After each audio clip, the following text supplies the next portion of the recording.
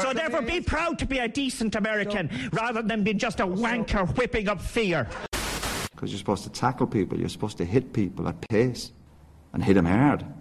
It's part of the game. It's not chess we're playing. I'd like to take this chance to apologise to absolutely nobody. The double champ does what the he wants.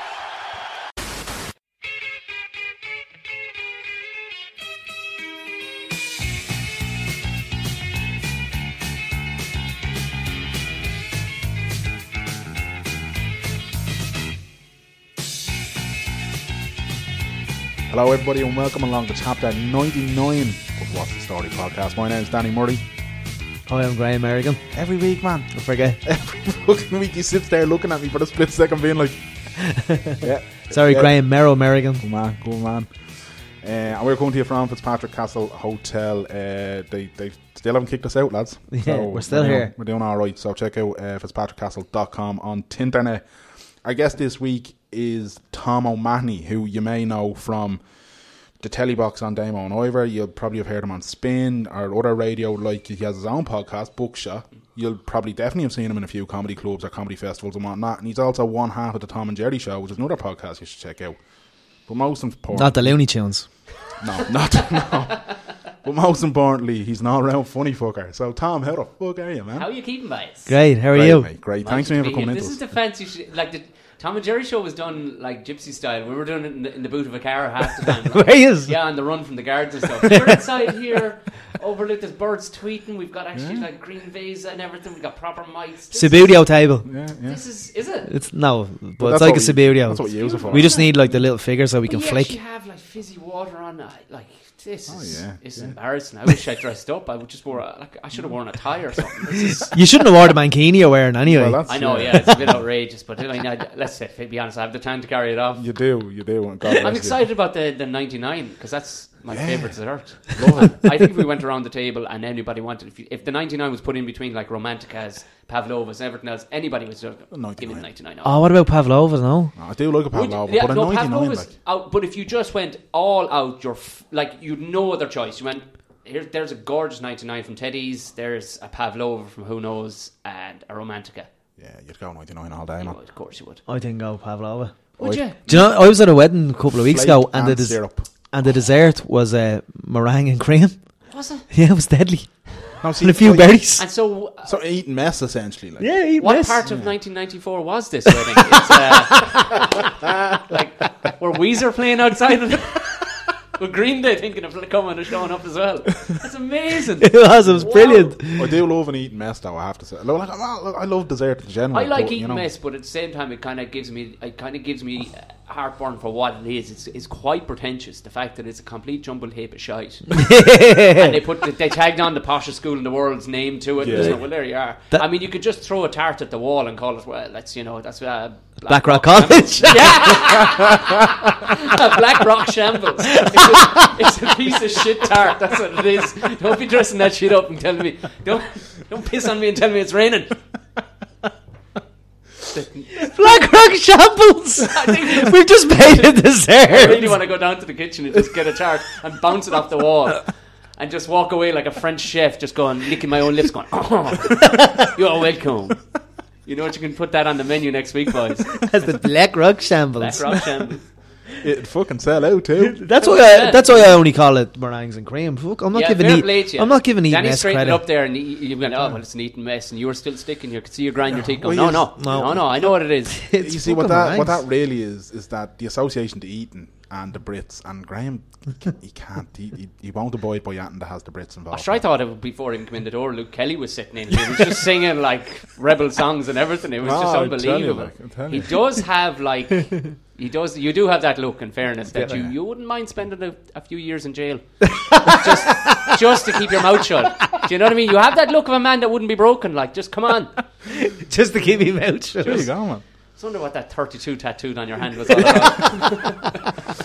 The basketball jersey's 32. Is it? It actually is. That's not by accident. No, it's not. No. He picked the numbers. 26 plus 6. Lovely job. Oh, jeez. You recently got married. Congratulations, Thank Tom. you very Congratulations. much. What do you have for dessert at the wedding? Jesus, what do we have? Oh, we did a mango sorbet. How pretentious is that? Unreal. Ourselves and fucking Dalkey, for Christ's sake. We have to keep up some side. Now, culture like me, you're joking me. Sherry Trifle would have been fine.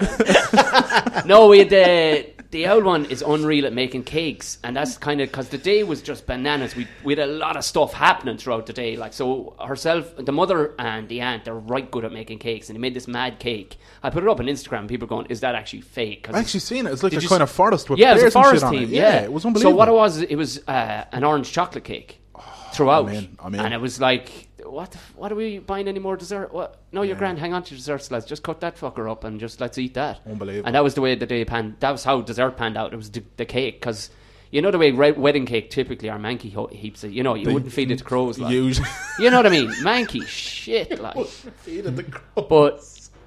But we actually went, why don't we actually make one people like? And people just scoffed it right from like the little bears that are at the top, which were us, all the way down to like the deer and rabbits that were at the bottom. They just scoffed it entirely. So there was no clean up, no nothing, and that was dessert. Cake. Yeah. And cake was done. Had I known, there was the bottom bit, because it had to be like foundationally, structurally strong, was actually made of this ridiculous Belgian biscuit chocolate cake at the bottom.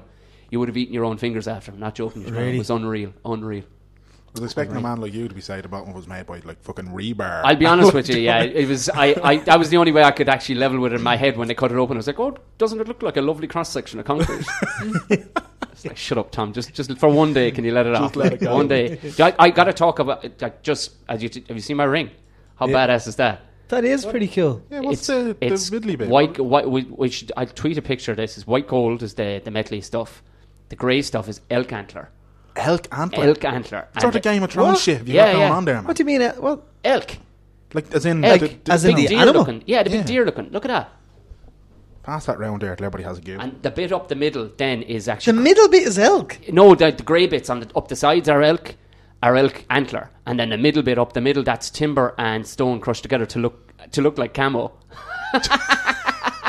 That is unreal. Ridiculous, aren't they? That is deadly. Just look.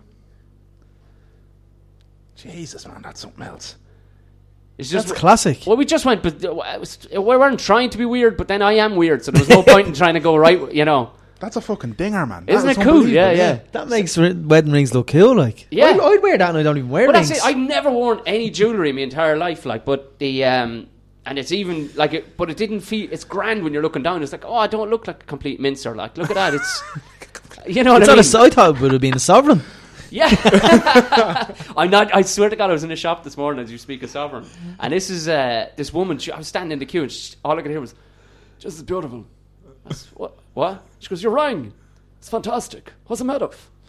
And you can guess by the accent where this lady wasn't from. And I started explaining to her. She went, I don't know what any of that means, but it's beautiful. Where would I get one of them? I went, Tinternet. I actually said Tinternet. She went, lovely. And just left it like that, like Tinternet was a shop inside in town where they sell, you know, other stuff like that you can. It was the most bizarre moment. It was like the only person to compliment me on the ring was clearly a lady from the travelling community. And I'll be honest, I took a bit of pride in that too. Beautiful, yeah. I was okay with that. It's some ring, man. Fair play to you. Thank you very much. I didn't often. Didn't the first time you complimented me? No, leave it. We actually did a couple of fun, weird gigs together. We did do a couple of weird ones together. All right, yeah. Where? Oh, geez, what do you mean weird? We did one down in Tralee in a nightclub. Do you remember that? Yourself and Jonathan came down. It was about the three of us, really. That was it. And about 12 people rambled in. It was a nightclub that hadn't opened yet. Right. You know what I mean? So it was. You were the warm up for the nightclub. Oh, I don't know if the nightclub was even. It was the strangest thing. It was bizarre. Am I right in saying there was a couple who were just necking in the middle of it? Yeah, wearing the chops off each other, but they were langers. Like it was like a Wednesday night in Tralee or something, it was just banana. But you know, I was gigging in Killorglin, which would be a town not far from there, and the family that owned that nightclub, right? They pretty much own all of Killorglin. It's this ridiculously rich little town, and I was gigging the following week with Joe Rooney, and the woman that owns like the nightclub in Tralee and where we were, she had walked through right at the end of my set, and I must have been saying something filthy, but she just went away. She just literally walked from one door to the other and came away going, That is the man. He shouldn't be coming down. He is absolutely filthy. He's blue. He's absolutely blue. He's blue. Apparently, I've never sold so well, and that was like the first year of my comedy career. I've never sold so well. Kilorgan people were going, I want to see this filthy. If she doesn't like him, then we definitely want to see him. Like. He's blue. Yeah, he's blue. Yeah, and I don't know what, I can't be that manky. I'm not that manky. I wouldn't be considered blue, like, but I wouldn't think so. No, a bit rough around the edges, all right.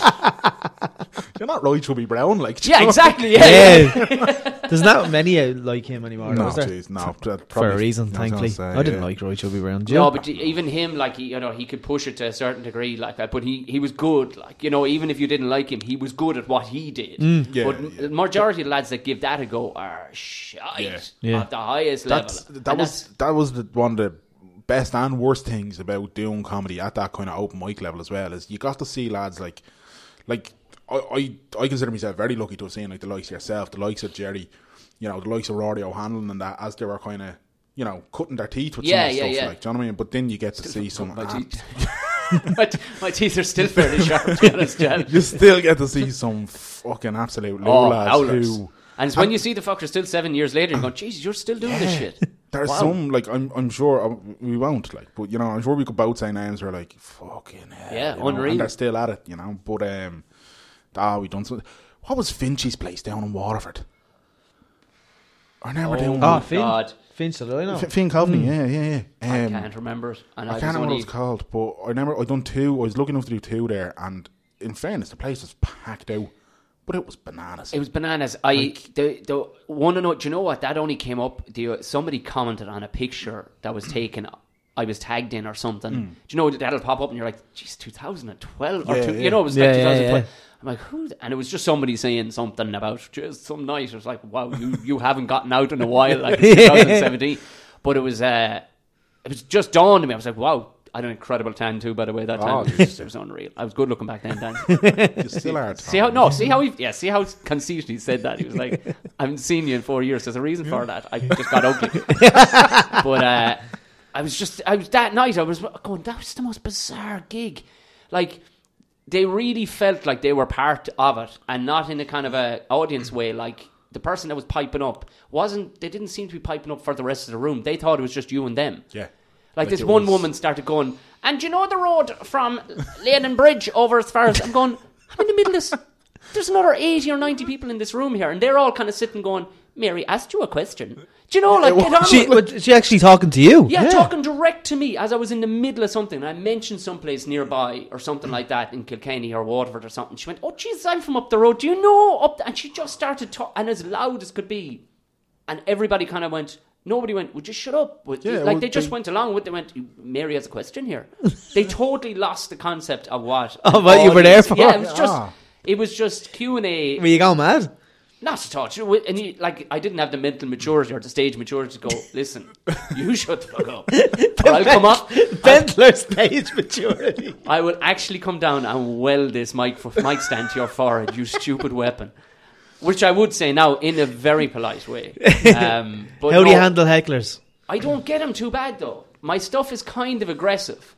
So people kind of go, oh, your man could go off here now. You can see it in people are kind of going, he might have a gun. Yeah. And there's a strong possibility I do. That kind of way. Like it's just, I leave it off. So I don't, but I do. I mean, I will smash him down into the top of the head with the most unbelievable level of fury I can. Really? Yeah, I really verbally want him to die on the spot, and I'll smash him down like Hulk style onto the top of their head. And sometimes it ruins the rest of my gig, but it sets the standard, and I'll stand by that, Ray. You know what I mean? I will stand by that. Yeah. There's always kind of... You either get it and you get it straight away in terms of dealing with a heckler, or else if you don't nip it in the bud, and sometimes kind of like you almost have to take the bullet for the lads who are coming on after you, like. Yeah. And it's almost this fucking weird situation where you're kind of like, I just have to be an absolute out and out bastard here, and it may mean the remaining 7 to 10 minutes I'm doing, I'm going to die on their arse. It depends, because I find heckling there's a wide variety of it too, because it's not like you'll get your groups, they have men or women and they hear something that is relative to them, and they have a little kind of over the top chat about it, and that's not really heckling. It's no good. So you just kind of have to stamp that out like a bit of a fire, but they don't mean bad. Then you get some people who just genuinely get, like, it was a couple of weeks ago, I was in International in town, and it was a couple, and they were very happy to be out, but they were not in sync with the entire world. If you know, like, I'm not saying I am, but these people, I walked in and they were just clapping longer than everybody else by the time I got to the stage. And they were laughing at they were laughing too long and in the wrong spots, the couple. And then as I said, good night now, thank you very much. But it was that in itself was a heckle, like, so it was throwing me and it's throwing a few people. And I was about to go off stage, your man over a full audience shouts, "Thanks, Tom!" Like, no, you're grand. A round of applause, like, just give me a clap. They just didn't. But then you'll get the odd one then who's trying to show off to the buddies. And then they're the ones, I mean, that I would smash down. But typically you'll get people who don't mean it in a bad way. Like, sometimes you get absolute dynamite gold too. Like, where somebody just says something just so juicy like that. You get, like, the best of it all, that it wasn't a heckle, but a woman or a lad in the north one night, he was steaming drunk and he was sitting on a stool right in front of me, and he wanted to just head off to the Jacks or the bar. And whatever way he got up, his foot got entangled underneath the stool. And it was almost like slow motion. It was 160 people in the place. There was up on a balcony and everything. They could see down. And he ended up just falling on his back. But he flung the stool up like a whip. And it came straight down his conkers, right in front of everybody. And that was probably the greatest, because I turned into Patrice O'Neill for about 3 minutes. I just stood there, and all I had to do was just point at that moment with my head, and people just broke up laughing again. The poor bastard had to crawl off to the bar. We didn't see him for the rest of the night. No way. It was just this amazing moment where I was in the middle of and he wanted to be polite, but he ended up nutting himself basically right in the rocks, like with his stool. It was amazing to see it. And it was just in that. There was no point in me mowing on with the joke. Yeah. Because the humour was still in that bubble of where he just busted himself. Like, it's beautiful and shit like that. Oh, glorious. Like, I remember the best heckle I ever got was I was still in the phase where I'd fucking bleach blonde my hair. Oh, yeah. Yeah. The Brian O'Driscoll phase. Wow. And I hadn't even I literally got brought up on stage, hadn't opened my mouth, and some fucker down the back just went, "Goldilocks, you'd want to lay off the porridge, you fat cunt." And he said just straight at me, like, and I was like, that sets the tone early, okay then, yeah, like, and it was beautiful. He's doubting that. But, I mean, that's fairly tidy. Like, I was going to say, no, waste a word. No, they were not a beat. Like, that's. I was going to say, no, that is a beautiful heckle. Yeah, like, you know? Yeah. And I mean, and like, how is it a beautiful heckle? Like that's a heckle you appreciate, because one, it gets a laugh from the audience, and it also gives you kind of the little, all right, so we're playing fair here. You know what I mean? But if you think about it, like, if you were the comedian, you said that, say you were in the audience and you just said something, and you said that's people would go, that's an amazing retort exactly to like, because that's so tight. Like, you'd want to. He said all he needed to say, Goldilocks, porridge. There was no wastage there. No, it's beautiful. And it was so good that I started to use it then later. I was like, any hecklers here? Yeah. The bar is being set, by the way, a couple of weeks ago. I had you know what I mean? Yeah. And then that would just start it off, like, and...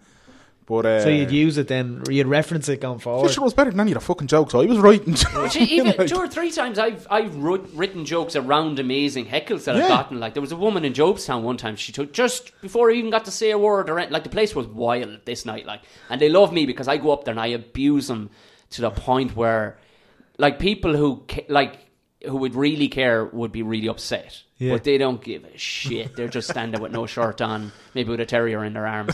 Do you know what I mean? And I'm just going, I went up to the last and I was like, seriously, lads, if you look at the cutty, what's with the jeans in this room? Like, honestly, if you were deer, half you'd be shot for the betterment of the population. Like, look at you, teeth growing out of your fucking necks.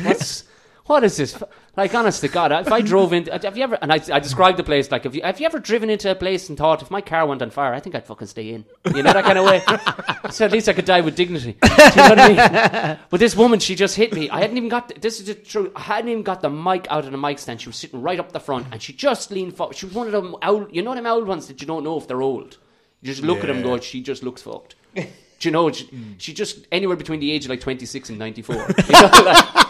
Well, she just straight. I hadn't got to say, and she said, "Shows your Mickey." Right, as loud as, and nobody went, "Shut up, you man!" Nothing. Everybody just looked at me like, "Well, is this happening?" Like, and what do you do with that?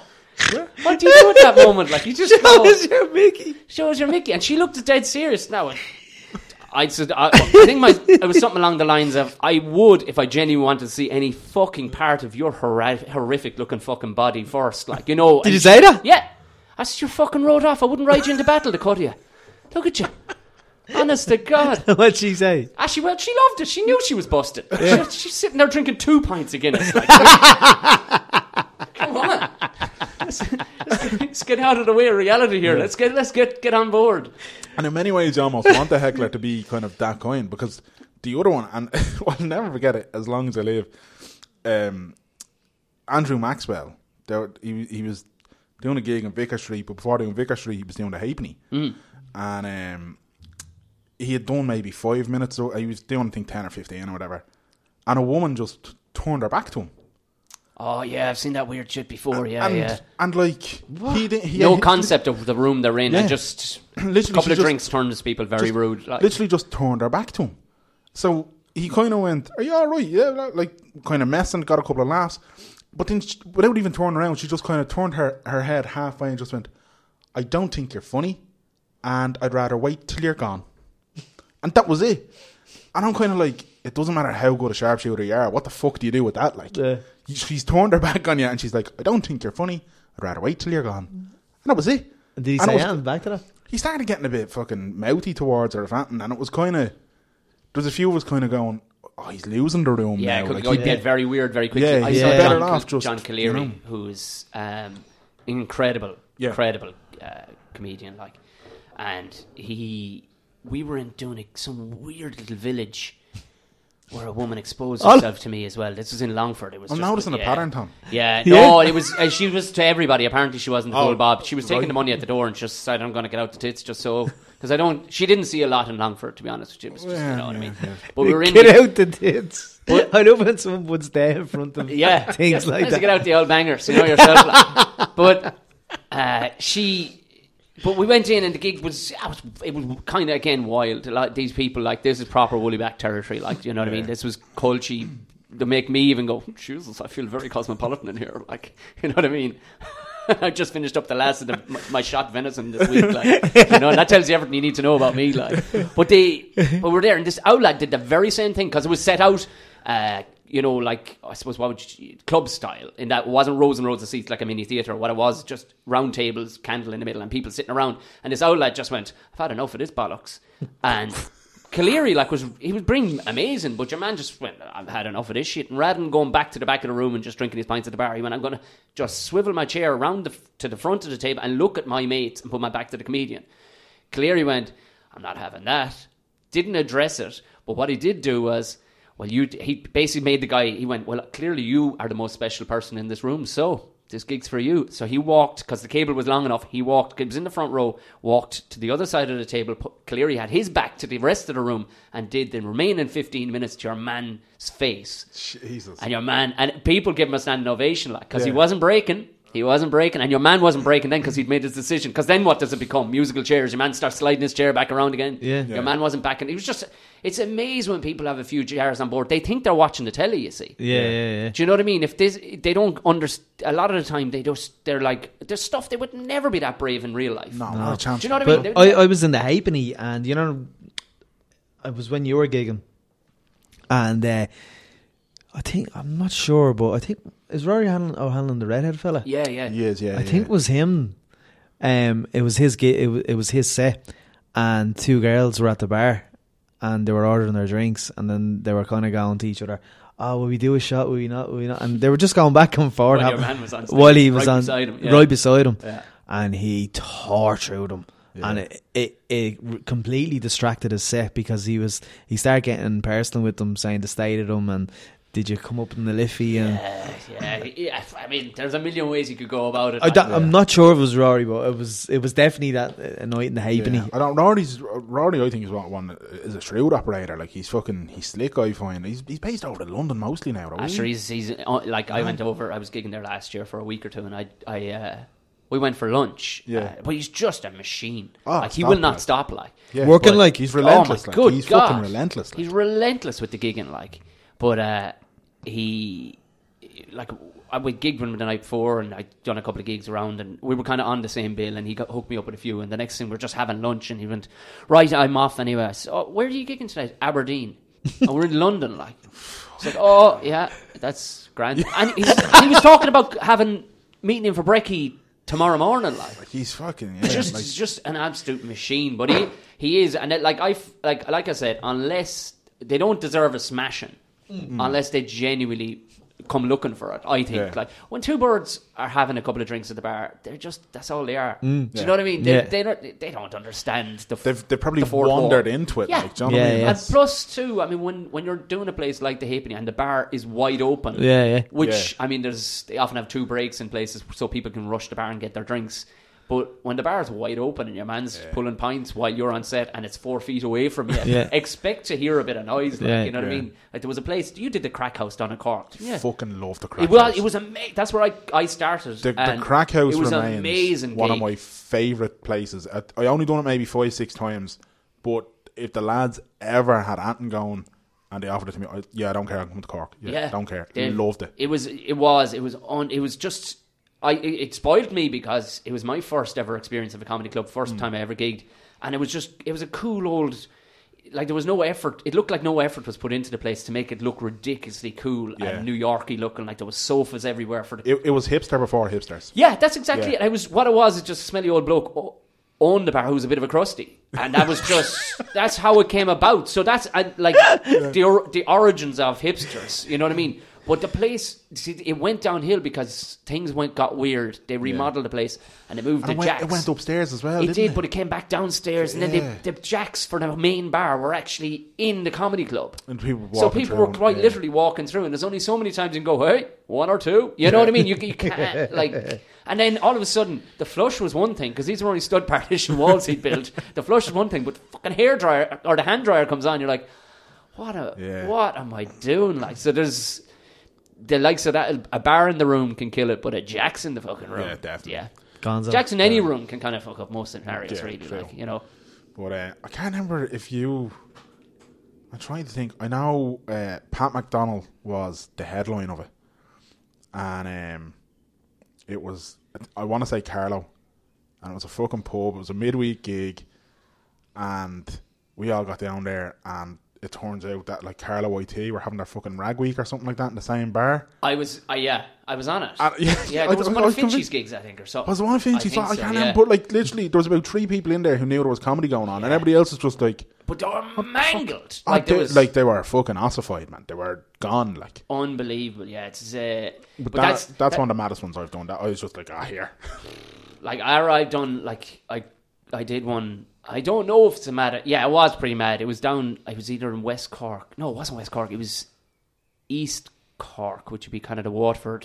And I can't actually remember the name of the town, but it was just... Like, it was a town and they hadn't changed any of the bulbs on the light. It was like Silent Hill, this place. Like, one street lamp was working. They had rented out this bar. Oh, your man owned the bar, and it was during the boom he did up this bar, and then the arse fell out of the country, and he just stuck with the old bar that was still stuck beside it. So he had this remodeled brand new bar that he didn't have the money of. So every so often they'd put a band or something in there, and they put me in. I don't know who else was on, but it was just, he had this kind of pulpit area built, and it was never going to work. And I went in, and I was only about a year, 2 years doing comedy, maybe a year and a half. And you're used to comedy clubs where things are set up, and this is how it is, and there's a spotlight. There was like 300 people in this room, like, bet in, no chairs, just everybody standing. And there was 2 blokes, I swear on my life, standing in the front row with 2 open shotguns hanging over their arms. What? Yeah. And at least 15 or 16 dead rabbits bleeding all over the floor. They've been out lamping all evening, like. Oh, yeah. I was just... And you're going, like, you brought the guns in, like, what? You couldn't have got tipped home. And he was like, no time. And you're like, all right, you couldn't have left him out in the Jeep. He was like, we brought the tractor. I was like, okay. You couldn't have left him in the tractor. He was like, no windows in the tractor, we would have been robbed. Right. I said, well, you couldn't have fucking checked the guns in with the jackets, could you? And the rabbits, the piss and blood all over the floor. And I was being, you're finding this weird. Nobody in the room, everybody was looking at me like I just called both their mothers slags. It's like, he's giving the lads shit over their guns. It's, what sort of prick is this Tipperary fucker? Like, landed down here. We paid money to listen to this. it was just the most bizarre. So I took one of the lads' guns. Like, I'm not shy of a gun. I have a few, but you don't bring it into into a big comedy. Well, bring it in a bar, maybe, but don't bring it and stand front row with your bleeding rabbits all over the... Not bleeding rabbits, either, like actual pumping rabbits. I love how you're like, yeah, bring it to a bar, maybe, but not the fucking rabbits. But yeah, I can get a quiet bar on a Wednesday. Just go, here, listen, can you put that behind the counter for me? I've nothing, or whatever. But you don't just... He brought the rabbits in as well. The two lads are standing there like it was fucking clutch handbags they had with them. Like, they were just accessories hanging over their arms. You're like... And your man was like, well, at least we broke them open. I was like, oh, great, thanks. I can see that there's no fucking shotguns and shells in the back of it. Like, so I took one of the guns off your man and I click it together every so often, just pointed at the audience. Nobody ducked in the entire room. Not one fucking person. That takes some set of fucking iron balls, like, to look at a man who you don't know, who's telling jokes, pointing an actual gun at you. Like... And they all thought you were calling the lads slag. They were just going, what? Like, you could see it was dead. It was, nobody was going with it. They were like, what the fuck is his problem? like honestly, like I was slagging him off about something I shouldn't have been slagging him off by. But sure, like 3 minutes later, a fucking massive scrap broke out in the middle of this in the same night? Board. Yeah, we're in the same set.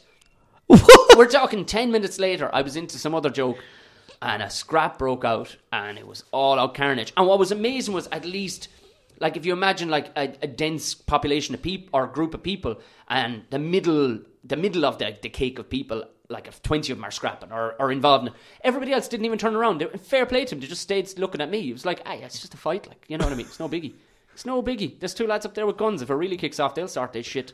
Do you know? So all I could do is, because I could just go, this is going. So I just started emceeing the scrap. It was just... Did you? Oh, it was amazing. This lad, he was a Polish lad. He's been just a monster. He just broke it up like then when he was kind of refereeing. He was getting the lads back up and then... But it was the most phenomenally weird thing I've ever... Yeah. And your man that even was running it, like, he was going, it's fair play, it turned out all right in the end, didn't it? I mean, in the end, okay. All right, because the start was amazing. Yeah, okay. He paid me and I just got to, I've never seen the place again. Like, it's... No. Nah, you don't go back to that. Like, you know what I mean? That's how would you top it, like? You couldn't. I'd go back and nobody would have a gun, Danny. No, and it'd be so disappointing. Yeah. You know, there'd be chairs. There'd be chairs for the start, and that would be amazing. See, this is the thing, lads. As good as the Laughter Lounge and that is, if you want to see the finer bits, spoiled in places like that. If you want to see the finer bits of Irish comedy, just go to them little fucking back bars that have live comedy tonight signs. Yeah, because but that's it. It's on everywhere. And if you are away for a weekend somewhere, do yourself a favour, because the pints will be cheap. Yeah, do you know what I mean? And you always have the drink promos and that going on. Yeah, I'm hitting the microphone with the fancy water. You have fizzy water and everything, lads. Yeah, man. We look after you. We look after you. But that is so funny. Yeah, and that'd be like, if you listen to we haven't done, because Jerry had another child and they're moving house, and we moved house and everything. So we got through 3 series of it, but we're going to start it back again. But this is the Tom and Jerry show, and for I think the first I think the 3, we were able to fill every single episode with at least one juicy story about a shit gig, a properly shit gig. Like McBride did one at basically a memorial for motorbike deaths and stuff, and he didn't know. I was just like level of horror. Like, you want to peel the skin off your own face and just cover it. Like, horror show stuff. Like, but yeah, I like beyond belief ones as well. Like, and it was only when I put my mind to it, I was like, oh Jesus Christ! Like, because nobody wants to hear about the class ones. Like, no, everybody wants to. Yeah. Oh yeah, rocked it. And so, you know what I mean? Did anybody drop dead? I got a fucking standing O. I got a fucking standing O. Yeah, no. People want to hear about the horror. Exactly. They want to hear about lads coming in with the shotguns and the rabbits. That is the funniest thing. Yeah. Yeah, they didn't come in. Like, I arrived on stage and they were there. Like, the lads had been in for a while.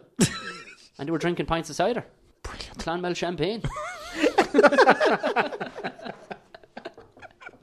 That is just mental. There you go. Oh, Jesus, yeah. I kind of miss it now, do you know what I mean? Yeah, like, you going back? No, Danny, you don't. Trust me. You see, this is great. Tom is telling you the story now. It sounds all nostalgic balls, and all right. yeah. But if you were there if you were doing what you go, fuck this noise. Yeah. I mean, it's going to be 4 hours getting home, and I'm in the middle of I don't know where there is no reception for. Jesus, you know man, what I mean? That was the worst of it. That whole thing of fucking driving home. Yeah. 2 o'clock in the morning, and you're getting a Red Bull or something into you, hoping for the best and just winging it. Like, yeah, you know I mean, but I've kind of, the body is kind of set for it now. Where I reserve, if I know of a lot of driving to do during the night, like I'll kind of it kind of reserves. I'll be stupid for most of the day and just the body won't function because it's like, all right, you've got 6 hours of driving to do tonight, like, and another 45 minutes on stage or something, like, so. It's bananas, man. You know, so it's all like, if you're bringing a bloke or two that are sound, and you can actually, it shortens the journey. But I can tell you one thing: if you have a couple of dicks in the car, lad, they're a couple of weeks back. No, it's a couple of months back, and I swear to God, it's a 3-hour journey back up home. I won't say where it was from, but to say that this lad, like, I'm not shy of a fart. And I'd be partial to one or two myself. Listen. Nor is Danny. You know what I mean? I used to do a lot of protein shakes when I played rugby and stuff. Like, I know what a bad fart smells like, but this was just inhumane. Like, this was just like, if you were doing it to animals, you'd get arrested. Like, you know what I mean? You'd be on the 6-1 for what you're after doing. You know, car wasn't right for at least a week after. Like, and I worked on a pig farm for 4 years. Guys, I know. And it was worse than that. I know what a dead stinking pig smells like. I'm telling you, and this was just not even. So you'd give a couple of lads a lifts? You would, like, if you were on the same bill, and you'd often get a text off lads going, "Here, are you driving down?" Whatever, and it works out grand because they'll cover your petrol and whatever. And it's most 9 times out of 10, it's actually grand because you're kind of in the same vibe. Now, it is a bit weird, all right, if you're at completely different stages of your career. Like, if you lad just starting off going, "Hey, and do you know what I'm going to do?" And do you know what's mad is that he'll probably go and do, you know what I mean? He'll probably be headlining Vicar Street next week. Sometimes like. the blind optimism, though, is well. It's kind of like, fuck. You don't burst the bubble, do you? Oh, no. Well, you kind of end up doing, I don't want to do it, but you kind of end up doing it by just actually telling him, "Listen, this is actually how it is." Yeah. You know what I mean? It's all good right now, you're 21. But, wait till this shit gets weird. Yeah. Wait till you got to face 2 blokes with guns. Yeah. Or a woman in Jonestown to get your Mickey out. Yeah. Jesus, man. The only thing is, I do that place the whole time. Like, I do actually love it. It's Jobestown Inn. I love the place. Did you watch that programme about Jobestown on TV3? I don't want it to ruin it for me. Do you know what I mean? No, it was excellent. Oh, was it? Yeah. Oh, all right. Because I don't want to. I don't want to find out anything. See, I ride on absolute ignorance too. I don't want to know the facts about a place. Like, okay. I want to know as little as my ignorant brain can function with, and just run with that when I get on stage, because it sounds as ludicrous as it actually is. If I have actual facts, then people might get insulted. Do you know what I mean? They featured in the Jobestown Inn during the Euros last year. During one of Ireland's matches when they scored and all. It's like a scene out of Snapper. Yeah. But the thing is, it's a weird venue because it's whatever, like Jobestown, it may have whatever roughish name, but that place, I've never actually seen any genuine. You'll just meet the odd mad hooer, like. Yeah. But there's nothing. Your man behind the bar, he just won't be tolerated, like. And he's not a rough character or anything, but he's a sound fellow who'll just go, "Get out the fuck," and that's it. And people do, but it's weird. It's like 3 different pubs. You walk in the first bar, and it's essentially, it's just kind of just normal folk, maybe who are into sport or whatever. And the middle bit is kind of old lads with ponytails and leather jackets, you know, that kind of way, talking about the good old days and Bob Dylan and stuff. And then you get into the lower bit, and that's, you know, Bimbo's Burgers. You know what I mean? It's, the van. Yeah. Oh my God. It's like. I love it, like ones, and they pretend that they're drinking 2 lady pints, 2 little half pints of Guinness. So you go, just get a boat, just get an international pint. You're caught and nobody misses, like, you know. But they will in the show in the show about Jobestown on TV3. They were painting the houses green, white, and orange like the van. Were they? Yeah, the bunting was out. They were painting the walls outside. They were painting the side pats and everything. It's essentially fucking time travel. Yeah, essentially. It's the van. They do, like. Yeah, you know but it was a really good show. Really, really good show. I really enjoyed it. Yeah. You've been on the TV yourself, Tom? I have been on the telly. On the telly. Yeah. How did that come together for you like that? It was the first time. I've been on a few times now. Then. Oh well, that's great. How dare I? No, it's the first time it was. I just with Damon Ivor was the kind of Republic of Telly with Damon Ivor Republic of Telly was the first time, and I suppose it was just weird because of where I was from originally, like, and playing the character then was being from South Dublin, you know, so it didn't make any sense to people, like, but it's just fucking acting, like, you know, just putting on a ridiculous accent. But what it was is, obviously I was doing comedy, and I don't know how I ended up knowing Jules Call, who's Andy's cousin, who was writing it with him, which is, I suppose, just Facebook, mutual friends and things like that, and just chatting and stuff, and just an invite went around one evening.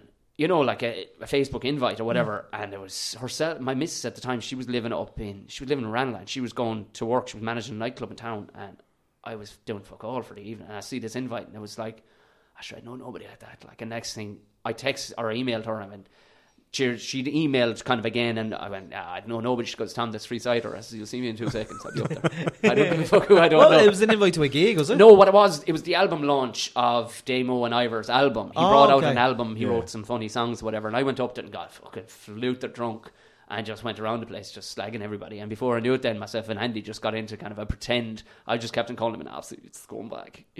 I just feel like I need tetanus even looking at you. Look at you. And he just kind of started breaking his whole laugh, and we started chatting then. It was like, and he's nearly as culty as I am. Like, his old lad's a mad bastard from Tip as well. Really? Like, yeah. So Andy, when he's a few pints in him, would start sounding like one of the Unbelievables. Like, No way. yeah, it's the complete. It's like, just lads, like he races pigeons and stuff and drives a van. Yeah, I heard that. Yeah, no, he's a mad bastard. I didn't believe that.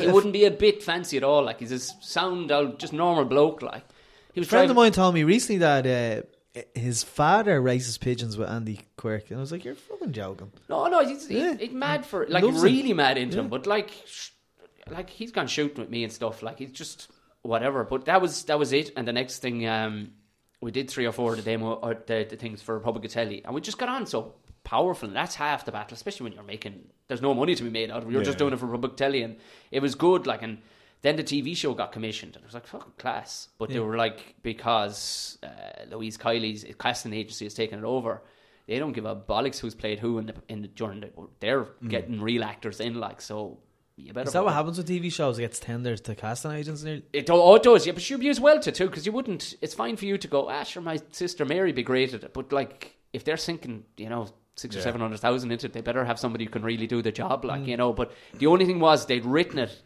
while I was doing it, so they'd kind of written it with stuff with me in mind, So they just said, I'd never gone for an audition, nothing. I knew nothing about this kind of stuff, so I took it all as his word, and it was like, you have to learn this off book, like about 5 scenes, and it was just apparently really weird. You wouldn't have to do that much at all, but I didn't break character or anything. I just went in there just with the Helly Hansen jacket on, like the dubes, the lot, and just called them all a pile of absolute knackers. And what am I doing here? I have a raging hangover, and you guys are absolutely wrecking my bicky.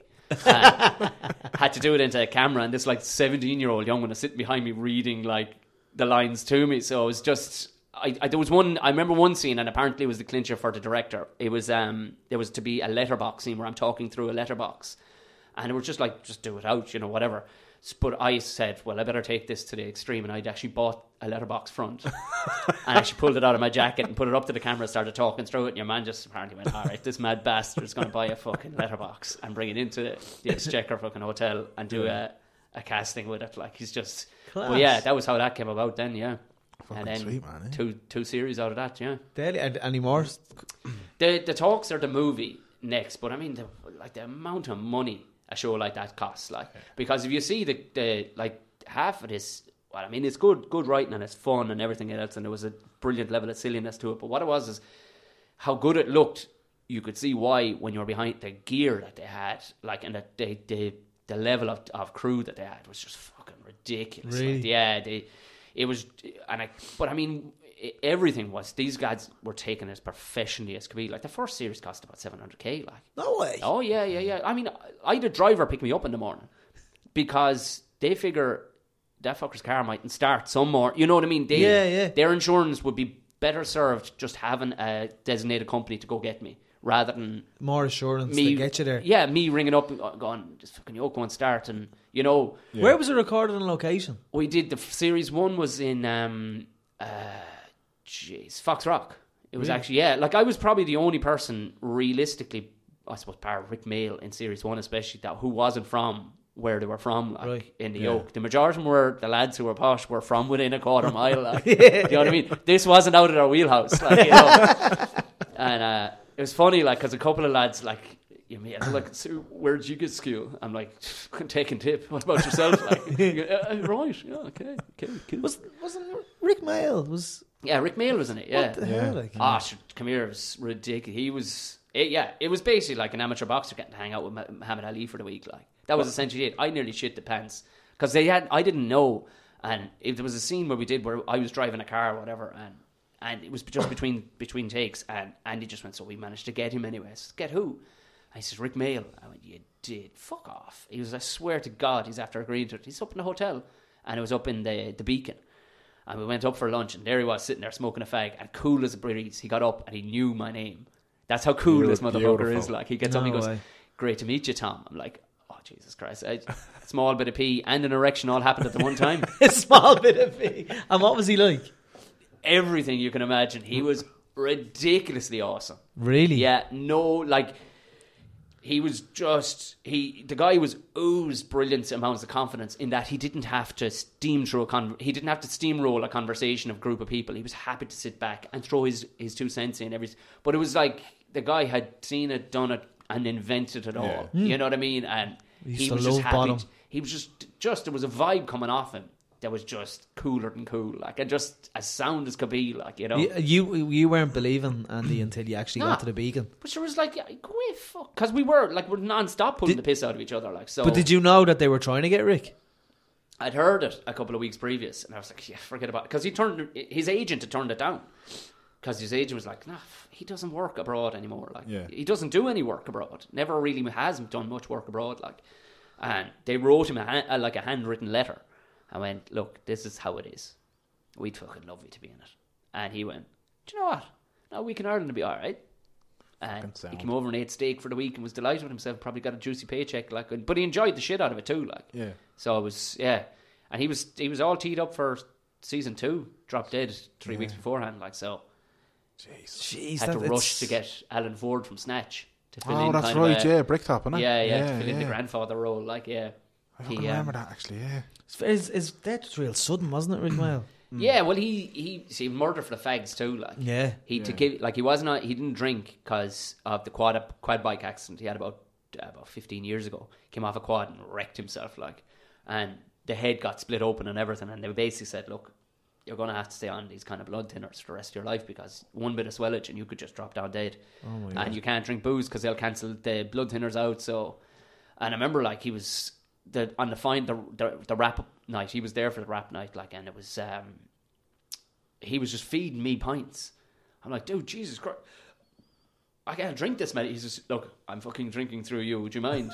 And he says, and I think we'll have a brandy later. I was like, okay, fair enough. Way. Yeah, if Rick Mail is telling you this, like, yeah, you can't say no. Try. I mean, I was practically a 3 fag a day man up until I met this bloke, and I started smoking like 30 a day. Like, so he's just throwing fags at you. You're going, oh, Christ above, because it's Rick Mail too, the coolest comedian of all time. Yeah. Like, you just go with it. Like, I got to see Bottom live. Did you? In 2001? Yeah. Where, in Belfast? No, on the Point. Oh, did you do it in Dublin? Yeah, it was absolutely amazing. Yeah, it was one of the best things I've seen live. Because I was wondering, how are they going to do this live?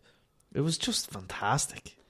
Well, he was saying even they didn't fucking fully know how they were going to do it live. Really? Yeah, they were just going with it. Like, but then you see these lads. You see they're posh enough middle class lads. They would have been doing acty shit since they were like 12. You know what I mean? Yeah, with the young ones and all that. This is it, like, you know, and you know they pretend to be impoverished artists, but you're like, but you could just rock back to your old folks. Yeah, exactly. Yeah. But even if you look at your man, fucking Adrian Edmondson now or whatever. Yeah. I mean, like, what you see in Bottom. He's married to Jennifer Saunders, isn't he? Yeah, that's right. But what you see in Bottom and what you see in the young ones, and then you kind of see him now on like MasterChef, and you're like, how are you making that? How do you even know what that is? Yeah. That's it. Like, look at the mad shit like Mr. Bean has done. Like, you know, Rowan Atkinson down through the years. Like, you're going so many relative things, but there are things you see. These lads in the 80s and 70s and 80s, you see, they were afforded this because they could do gap year shit back when nobody could afford that, because they were all from fair old stock, like, you know what I mean? Just in England, you were just, and you still see that today, like, all these lads there are lads called, you know, things like Tarquin and stuff, and you'll see it especially at the Edinburgh Fringe, they're just taking a gap year, and they're going, like,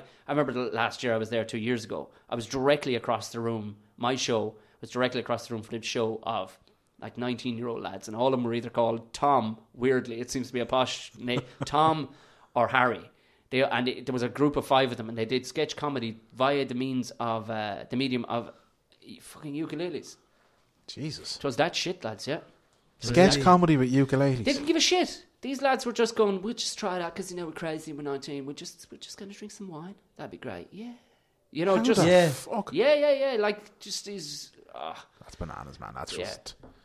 But there will be, you know what I mean? Then you'll get the likes. There will be a class act come out of that many of lads. Course, like, you know what I mean? Trust me, for all the Rick Mails there were and all the Ron Atkinsons, there was some amount of shite too. You know what I mean? There's a lot of fuckers going around with ukuleles, like.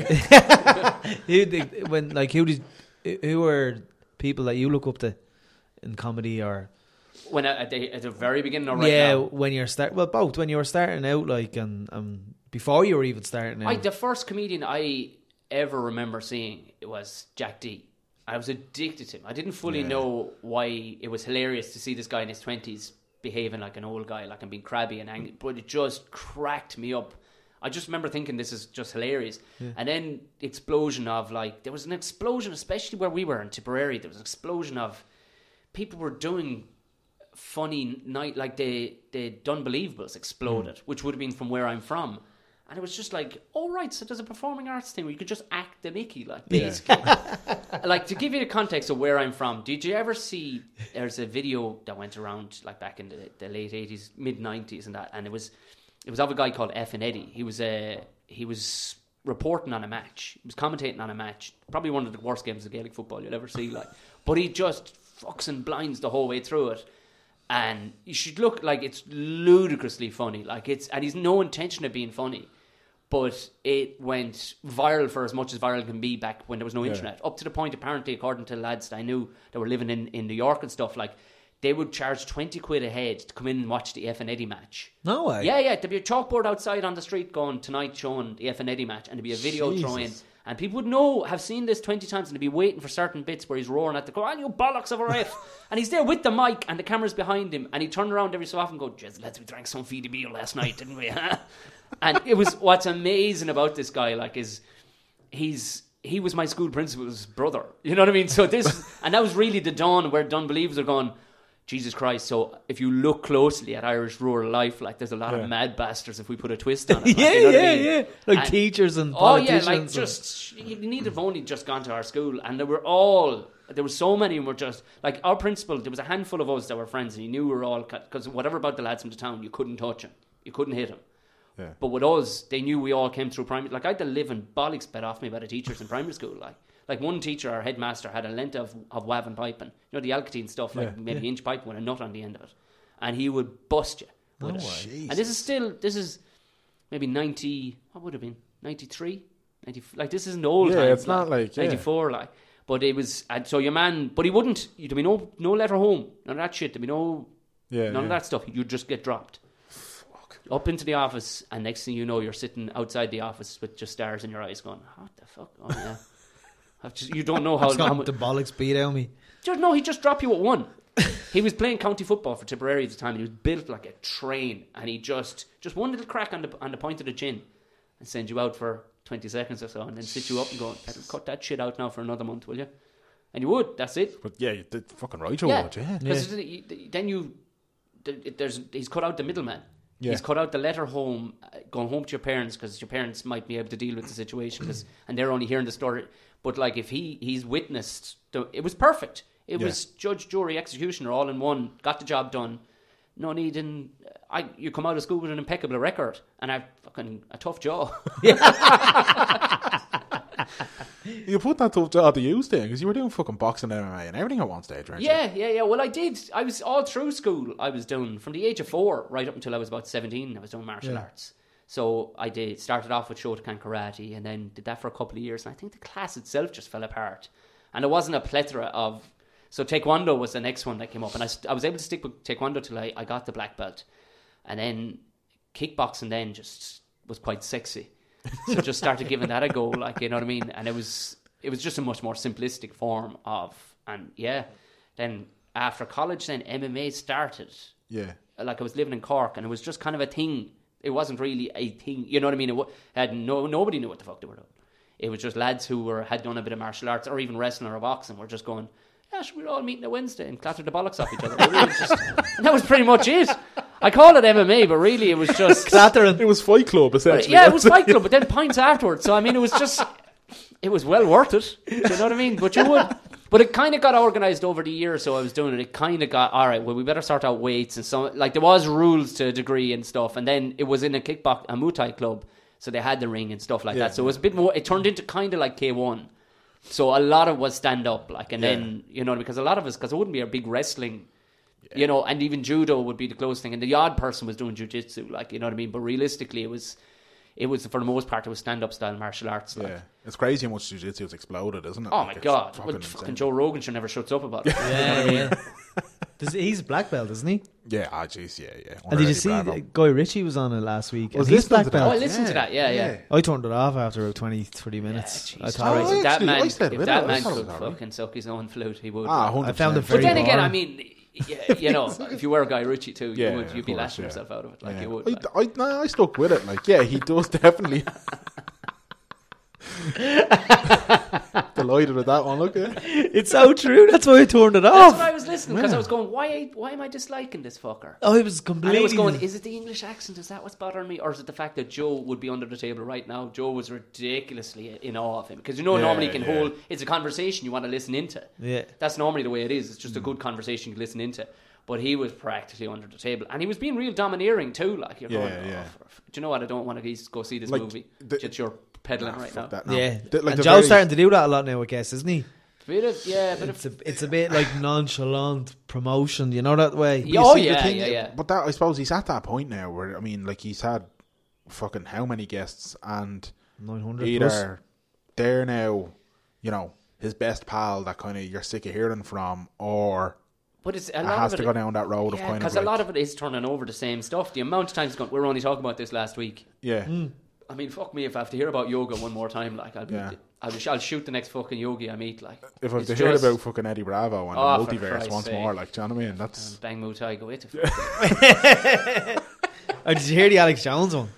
I did. I listened to a bit of that, but sure, I was Christ. driving to a gig or something. I was going, what the fuck is going on here? Like, yeah, I was like, what am I watching? It was bananas, like how crazy a man sounded too. Like. And that's your other way though. You have to remember rolling or smoking joints and all. Well, I was going to say, every podcast Rogan does, he's high as giraffe balls. So you have to bear that in mind, like, do you know what I mean? What do you see? I suppose too, like, what's he doing it for? Like, you know what I mean? Because at this stage, like, the power, even I don't know what one, maybe it was even today, it was a bit of it now, and fuck it, I've listened to this, the same fella I've been on about 20 times talking about bow hunting, like, you know, there's only so much you can fucking say about, he's there's an arrow in a hunting, fucking bow, like, but there's only, like, even as somebody, I enjoy hunting, like, but it's, how much fucking talking can you do about it, like, do you know, and it's not like a game of sport, there's nothing to talk, I walked really quietly over there, and then I killed it, that's it, there's fucking, the deer isn't going to turn around and fucking stick his fingers up. Nothing crazy is going to happen that you can talk about 20 times in a row, like, for variance, like. So but he was on today, and you just going, you don't, like, they were talking about, they were gone Instagram Live, whatever the fuck that is. It must be like, I'm assuming Facebook Live, but they were going, oh Jesus, we're up at 6,500. They were only on 3 seconds, like 4 seconds. We're up at 6,500 viewers already. It's fucking bananas. And like, the camera was pointed at your man, Cameron, and he went, oh, we're dropping down, that's gone to 5.5. And Joe says, turn it back to me for a second. And I swear to God, he went, up to 6,700 in 3 seconds. You're just going, but you couldn't give a bollocks about anything these days. No. Because your power is just, how could you even live in the real world? Like, you know? No, but sure, like, is YouTube, when he does it when the YouTube hits go out, it's over 1 million or something. but that's it. Like, the money on he's YouTube making alone, off, like. the money he's making off the podcast. I mean, I don't know, alone. lads. I wouldn't want to be making that kind of money off. No. It'd ruin you, Tom. It'd ruin you. Going back to the MMA, did you ever compete?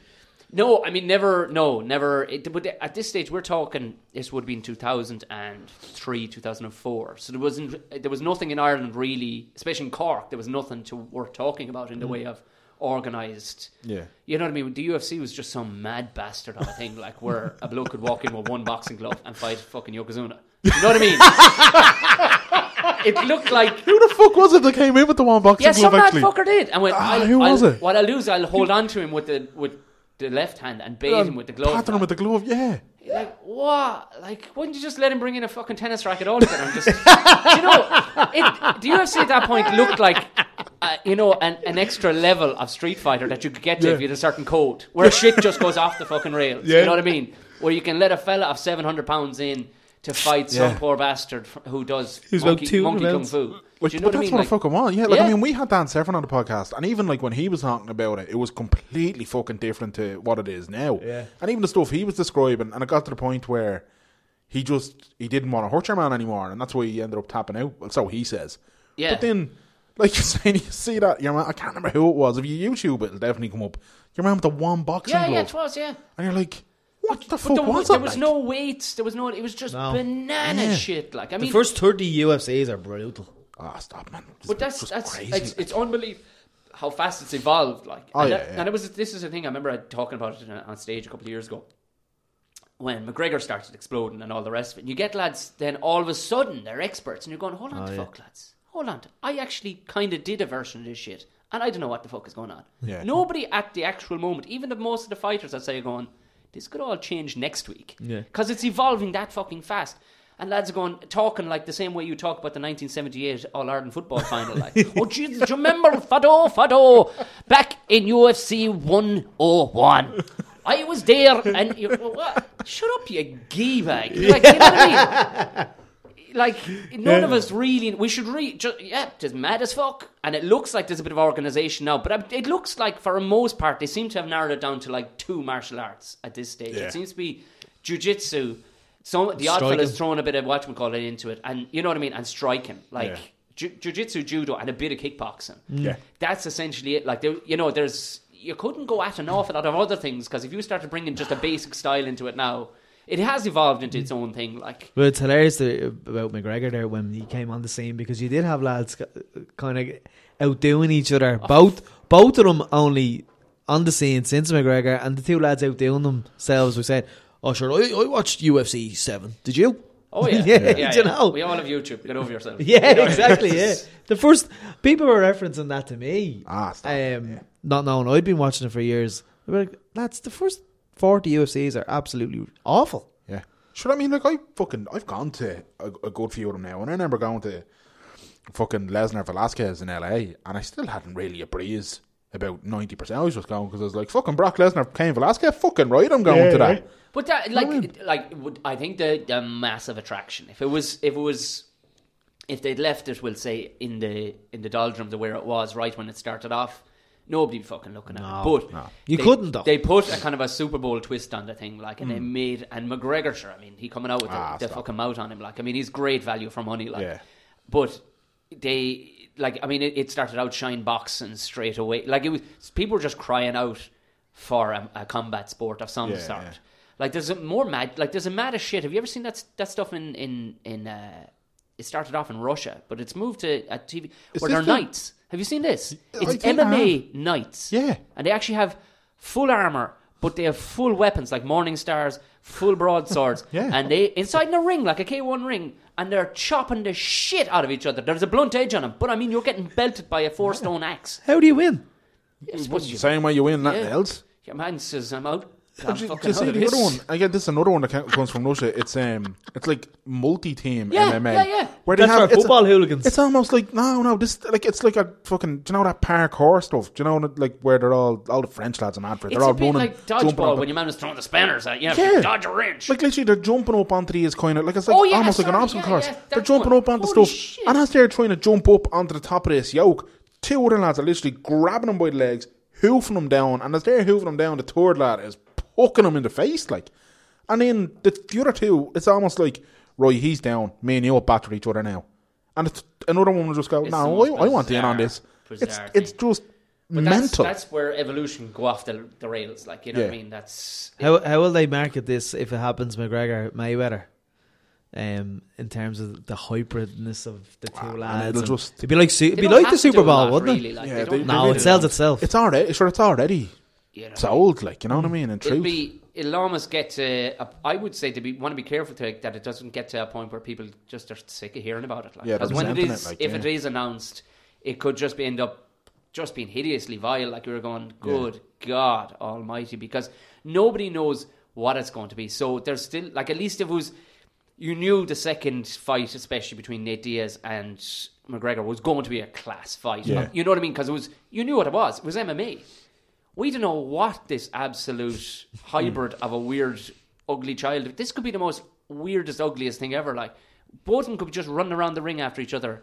Like what I was kind of hoping that I was going to turn in, like, do you remember Hulk Hogan's character in Rocky? Yeah, When he came in just, Thunderlips. Yeah. You know, and McGregor just loses it and just kicks him straight in the bollocks. Do you know what I mean? Just loses it. Like, gets about 45 seconds in and goes, Jenna, fuck this. And just, your man's just running around the ring and just roots him straight up into the stones, like. And just, it'd be like, look at Mayweather's face. God, he has never faced his entire career. And even McGregor would be kind of going, did I just fucking do that? Yeah.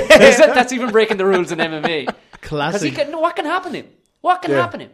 If your man's dancing around him and all of a sudden he puts a spinning kick into the side of your man's temple and he just walks away, it would be one of the greatest mic drop moments in the history of sport, wouldn't it? It'd be unreal. Just go, I told you I was going to fuck you up. Yeah. Didn't tell you how. Yeah. You might have outboxed me, but you're knocked out, kid. Yeah. Good luck. Do you know what Best I mean? wishes. Yeah. Because they'll have to write that into the contract too, though, won't there? I mean, obviously there'll be boxing licenses and everything like, but he's not going to continue with a boxing career after this. I'm guessing. This could be his swan song of everything because. Well, that's what everyone's saying. The amount of money he's going to make off this, how is he going to be motivated to go back to only earning $5 million a fight? Like, do you know what I mean? But that's I would imagine it won't even be because what's the potential for McGregor? 30, 40, 50 million out of this? I'd say he wants more. Because your man will make 200 million out of it. Floyd will, yeah. You know what I mean? So at the very minimum, McGregor's going to make 50 million. Yeah. Will Floyd's belts be on the line? No. McGregor walking in with all his belts hanging off him, yeah. Jeez, can you imagine that? Give me your fucking belt. That cartoon was deadly. Wasn't it amazing? It was actually, what's your fucking belt? It was a total American version of an Irish accent, but it made it funnier. It was amazing. he's just eating the astronaut's belt. He wants Orion's belt then, like in the it's a cracker, like. But I tell you, man, look, if that does happen, and the whole premise, like, it's already sold, and as I said, kind of the only thing they're in danger of now was almost overkill, where people just be like, I'm sick of hearing about it, like. But if it does, all they're gonna do was just be like, nobody has ever beaten Floyd. He's 49-0. Nobody has ever really. One bloke put him in danger once. Yeah. And he got a dodgy decision, and that's what. But I mean, everybody's just gonna talk about all Conor has to do was hit him once. He's got that unbelievable left hand. Just hit him once, and that's how the whole thing will go. I don't buy into any of that, but I'll still watch it. I said it to Spike O'Sullivan. I asked him out straight. I said, "You know the guy. You sparred against him." Because he's come in late at night, you know what I mean, when he was training against Diaz and stuff like that, because he had to get his boxing right, like, because your man's a big old bastard, like. But he says, I said, did you unload on him? He says, no. He says, I don't want to fuck him up, like, because Spike has an ability to break ribs, right. You know what I mean? And that's wearing the big gloves, like, you know what I mean? Like, his last fight, he broke him 4 of his ribs in the 3rd round. Jesus. 4 ribs, like, fucking hell. But he went, no, I didn't unload him. He says, but I can tell you one thing, he better sort his shit out. But this is a guy who had, WBO Intercontinental title. Like, this is world. Like, I was watching him. He was sparring that day when we did the podcast, whatever. He was sparring against Luke Keeler, another Irish boxer. Yeah. And then he sparred after that. He sparred Steve Jr. And just watching, you just see the lads and you're going, and they're not even unloading on each other. Like, they're just warming each other up. Probably maybe 65, 75%. You're going, the wind of that punch is making me want to think about going to the toilet. Like, you know what I mean? You're just going, fucking connections here, like. Yeah. But doesn't it say a lot, with Spike saying he needs to get his shit together? Yeah. But doesn't it say a lot about the man that has no professional boxing record? Oh, like. But he can talk his way into a fight. That's the thing. Yeah. No, one of the greatest boxers of all time. That was another thing Spike said. He goes, hats off to him, and he's a mad bastard for doing it. He goes, because he's not going to get hurt. He says, because your man's going to dance around. He's not going to want to get fucked up and he doesn't want to get into a schmozzle. Yeah. So he's going to dance around and just keep him tipping. It'll probably, he says, but he said that. He goes, I'd love to see him fucking lose the plot and just jump on his face like a fucking alien, just start biting him and everything. He says, how amazing would that be? But he says he was a tidy boxer, amateur boxer in his day. Yeah. But he says he's been doing all that MMA shit, he says, for fucking so long now. He says, trying to drag that back out of your system. He says 49 other shit hot boxers. Well, we'll say 30 of them are shit hot. They couldn't lay a fucking hand on your man. Yeah. So you're asking a fella to come over from nothing. No, from MMA, which isn't, I mean, he's able to catch fellas because his hands are fast. Yeah, different gloves though as well. Like you're talking about, it's almost bare knuckle to wearing fucking 40 banjos on your hands. Like, you know what I mean? It's a different. But to see even way these lads can bend the fucking bag, the heavy bag, like a punch, going, oh Jesus, Mary and Joseph, and these guys are pro guys in Ireland, and none of them have a title between them. Like, they're all at a very decent, very very good standard. They're thinking, this motherfucker is he's beaten 49 people. Like if your man does get in too close to the forest, like, he could end up getting his fucking whole handed to him. Some of them have been like, although people will say nowadays Floyd's fights are boring, but if you're a thoroughbred kind of boxing fan, you love it. Boxing, it's because just like snooker. you can play ugly snooker too. Like, it'll be shit. But look, I don't give a shit. He beat fucking Manny Pacquiao. All right, you can say, well, it was 6 years too late or whatever you're going. It's still Manny Pacquiao. When Manny Pacquiao's 88, he'd be able to knock out 99% of the world. Do you know that? That's the bottom line. And he still beat that fucker. And it wasn't just that he beat him though. He just Manny didn't get near him.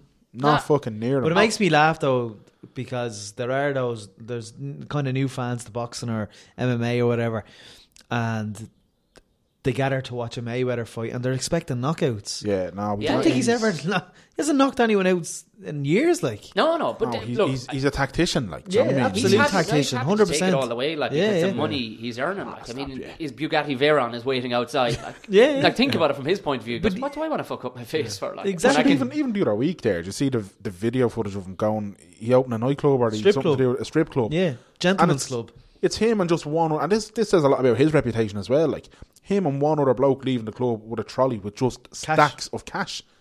Like, millions in just stacks of cash on this trolley. Like, it's just him and one bloke. There's no huge security. There's no nothing. Put it in the boot of the car. Literally puts it in the boot of the car and drives off. And you're like, right, fair enough. It's Floyd Mayweather. Mountains to bury it somewhere. Like, Imagine seeing Floyd Mayweather in the Wicklow Mountains burying a load of cash. Trying to sell you a dog afterwards. Then, like, you know what I mean? But it will be interesting. Look, I don't know. I mean, the lads were they're pessimistic. If he tries to box your man, it could end up being a pure pig shit of a thing.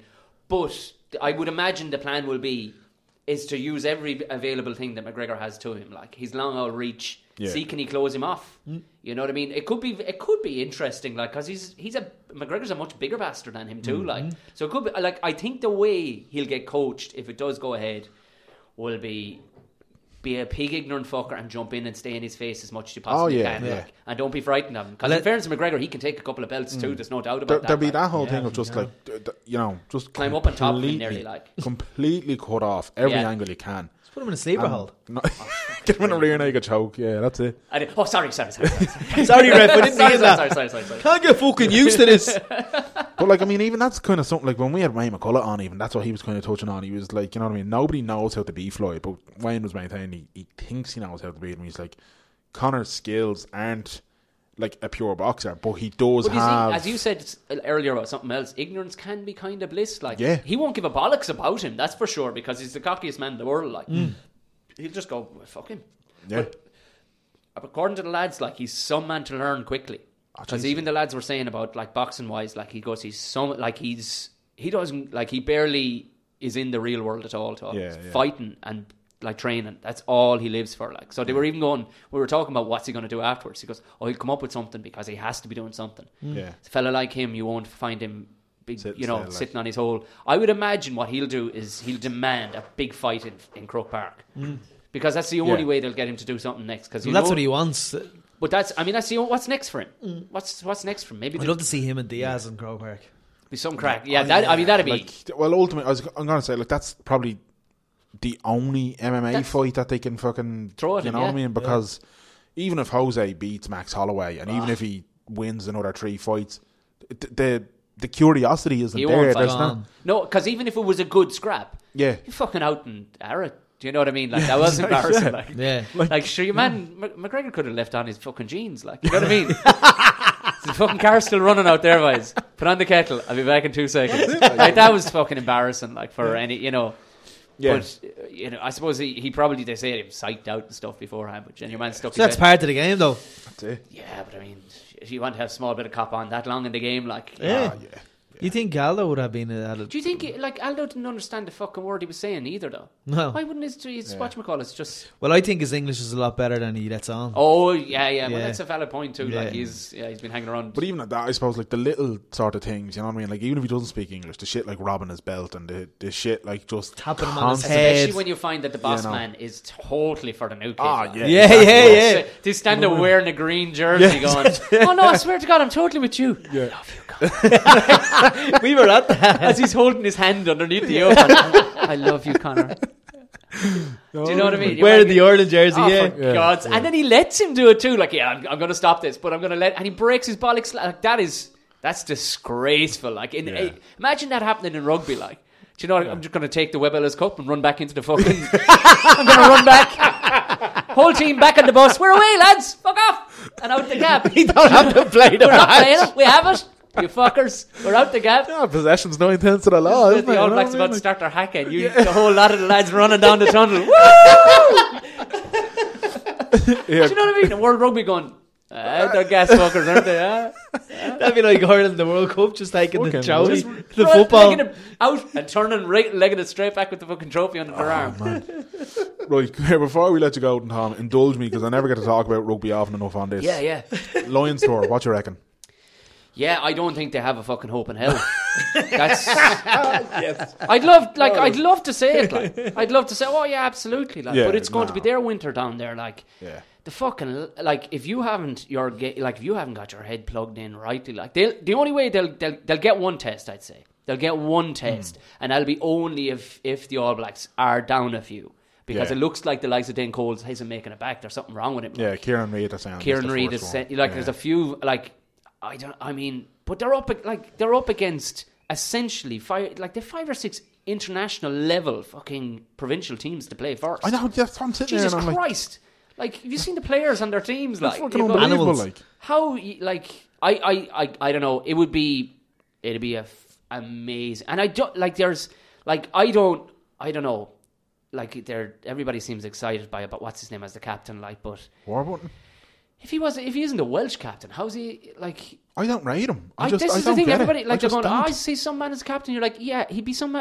If he was, he'd be the fucking Welsh captain. He's not even like he's not the best fucking flanker. Not I a don't hope. think he's anywhere Not a hope. near the best flanker. No, not a hope. You know what I like. mean? Like I mean, there's better fucking flankers in Wales. Never mind. Oh, there is, yeah. You know what I Never mean? mind Ireland. Sure, half the fucking Leinster team, sure. Like, they've about 25 fucking flankers at the moment at the start for Ireland. Like, it's like, where are they producing these You know lads what I mean? from? Like it's bananas. I don't get.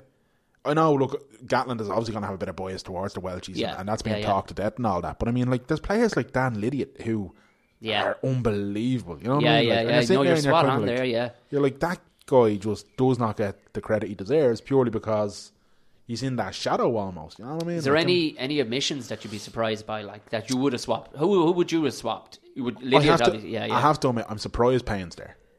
I'm very surprised Jared I mean, Payne's you there. could say his utility and all the rest of it, but But I mean, what do you do with utility at that stage? You brought Exactly. fucking 3 players to every position. yeah. Do you know what I mean? Like, so, like, fucking Gary Ringrose. Bring the fucking young fella. Look at the size of him. Yeah. What you need him to be, he can catch a fucking ball if it's in the backfield. No bother. Like, you know what I mean? There's going to be... Or throw him out in the wing. If you can play centre, especially outside centre, if you can play outside centre, which is the trickiest outside of being the fucking the number 10. Yeah. If you can play there, you can play anywhere in the back. So you'd be grand. Joe Lansbury's another one I think should have been on the plane. Yeah. I'm actually, to be honest with you, I would have loved him and Donncha Ryan both to have been there. Be a bit of fucking animalistic fucking fury then. You know Like, what I that's mean? Like, that's that's- really for me what's missing. I mean, Yeah. there's all smiles and patting each other on the back, and there's lads. There's far too many nice haircuts, is what I'm saying, Danny. Yeah. You know what I mean? You need. Do you know what I mean? You need kind of a pig. Oh, like, yeah. You know No, what I you mean? do, yeah. Like, they brought Sean O'Brien. You know he's a furious fucker. He'd be straight into a fucking scrap. Like, but there's, I'm not. But seeing, again, he's not going to start the test No, matches. no. Not No, even no, he close won't, to it. no. You know, He won't, Like, but- realistically, it's probably going to be Finnapola 8, Warburton 7, and Stander 6. Yeah. That's more Yeah, than yeah. likely going to be the test back row. Like, it's so predictable. You know what I mean? And then Courtney Laws and I told you. I told you, yeah. You know, it has you to what? be. What? I told you what. Told you that. Sure up.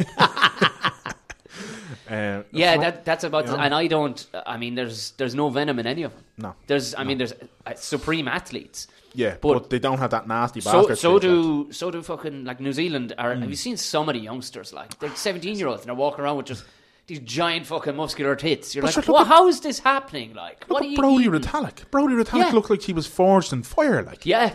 Even with a name like Brodie Retallick too. Like, sure, who's Seamus fucking Ryan coming around the place? He's not baiting no fella called Brodie Retallick. You wouldn't go fighting him. Who are you fighting? Brodie Retallick. Fuck that. I'm not fighting him. If he has a name like Brodie Retallick, other than being called Moonfire Exhaust Pipe, you are not. You know what I mean? You're not even going into the ring with him.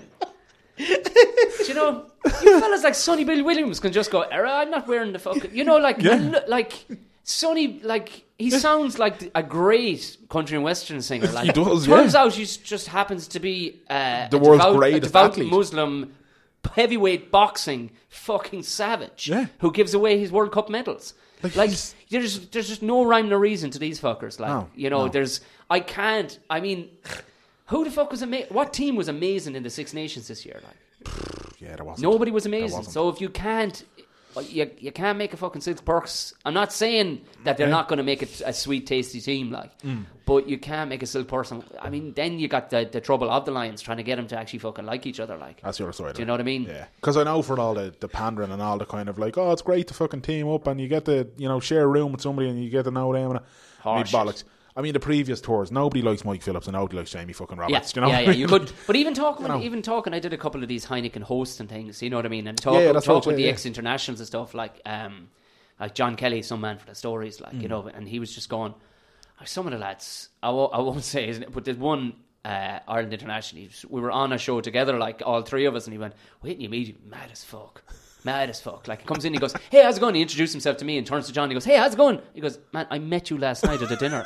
We were sitting beside each other talking about today." He went, "Yeah, man." And then but the story was like he was even a freak show to have to deal with, and he liked him. Like he walked around constantly naked, door open on the jack, shitting naked, going, "What's the crack?" When you walk in the room, like you don't want to see that carry on. Like when you got to live 6 weeks out in Carton House with this fucker, like. No. But he said even so, the thought of having to go shake hands with a guy and you just. Like it's drilled into you the day before a match to fucking hate Wales when you're playing Wales, and now all of a sudden you got to go high-fiving him like it's a tough task at the best of times, the Lions, and now they're up against the 2-time world champions. I can't, and if they were only playing them, but they got to play all the provincial teams first, who are going to knock like you know it's going to be an all-out fucking. There's going to be bodies fucking falling. Yeah, any of the lads who didn't get called up. They've not booked a summer holiday. They're sitting there with their fucking phone charged and a passport in their hand, being like, "I'm ready." You saw where Wales are touring.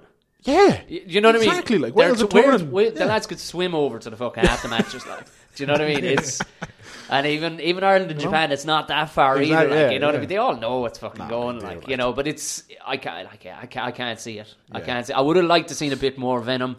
I mean, I would have been interested to see how adverse Dylan Hartley would have gone. I'll be honest with you. You hate the sight of him. He's a dirty looking pig. The fucking face in him. I want to be slapping it all day with a hurley. But why not? Why not throw him in?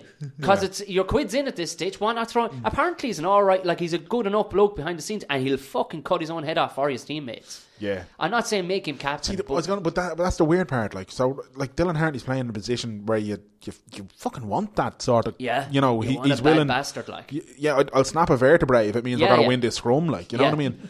But he's gone with Jamie George, who he's a better ball playing hooker. He looks like a giant baby. He does. Like, have you seen his face? Like, yeah, he does. He looks like a giant baby. Yeah. There's no doubt. I mean, the man wasn't born with a neck either. He was born to be.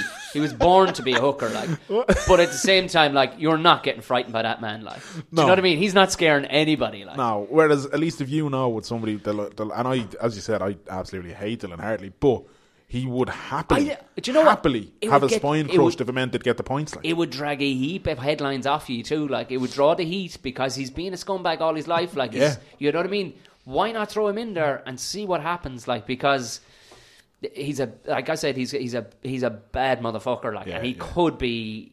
I'm just not seeing in who would be in the like Rory Best. He's lovely. No, and he'll talk all day long. He hasn't got a mean streak, though. He's got no mean streak in him. Like, and you need Sexton, for all the love I have for Johnny Sexton, he will get ploughed. Oh, he'll be lucky to make it to the tests. He'll be lucky. He'll be put on his arse and in the turf every opportunity to get.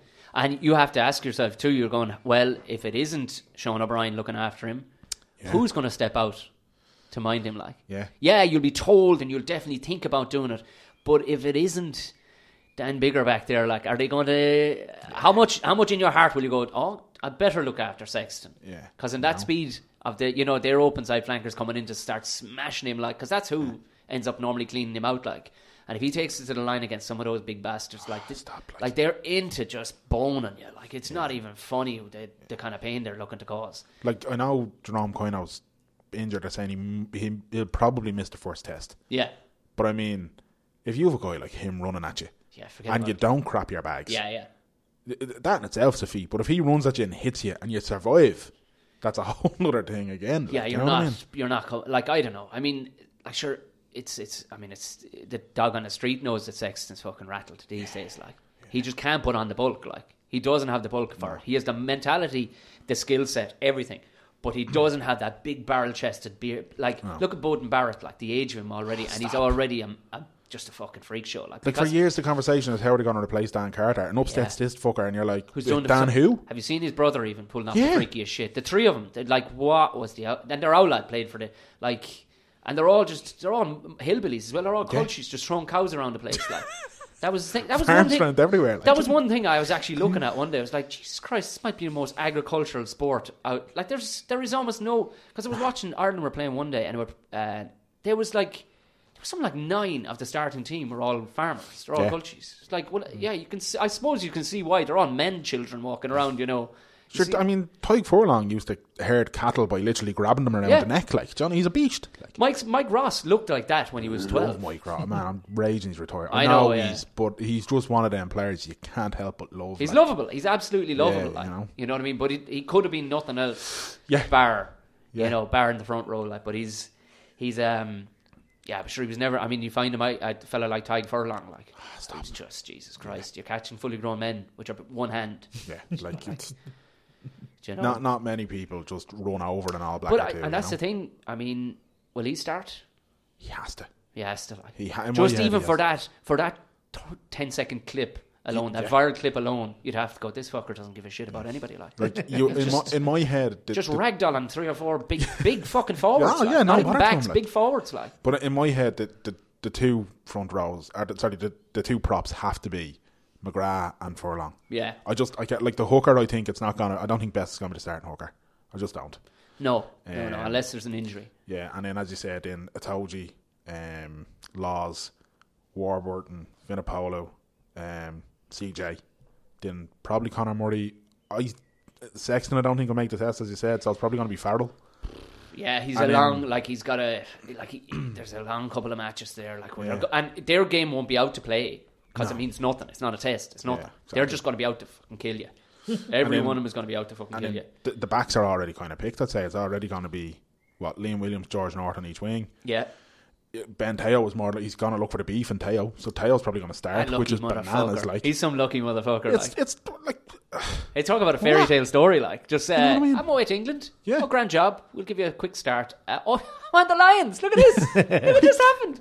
Literally. It was mental. And I mean, he was, and even where did he come from when he came to Leinster that time? Did he come from League, or am I imagining? Australian. Not Roosters, was it? I can't remember. Yeah, it was Rugby League. 100%. Yeah, like Leinster brought him on one of those developmental project contracts, like from League. He took to it like a duck. You had everybody making a fuss over Sam Burgess, who turned out to be a shit show. Oh yeah, pile of. Meanwhile, Teo's in Leinster, quietly going about his business. Not getting international call-ups, just playing week after week, breaks his arm, comes back 4 weeks later with a cast and starts milling people with a cast. You know what I mean? Coming up to contract renewal, and he's like, I've had an offer from England, and apparently there's an international jersey waiting for me, so thanks, but I'm over. Goes over in a couple of months, gets his first English cap, and then, sure, as you said, I'm on the fucking Alliance, you know, like that was it, done.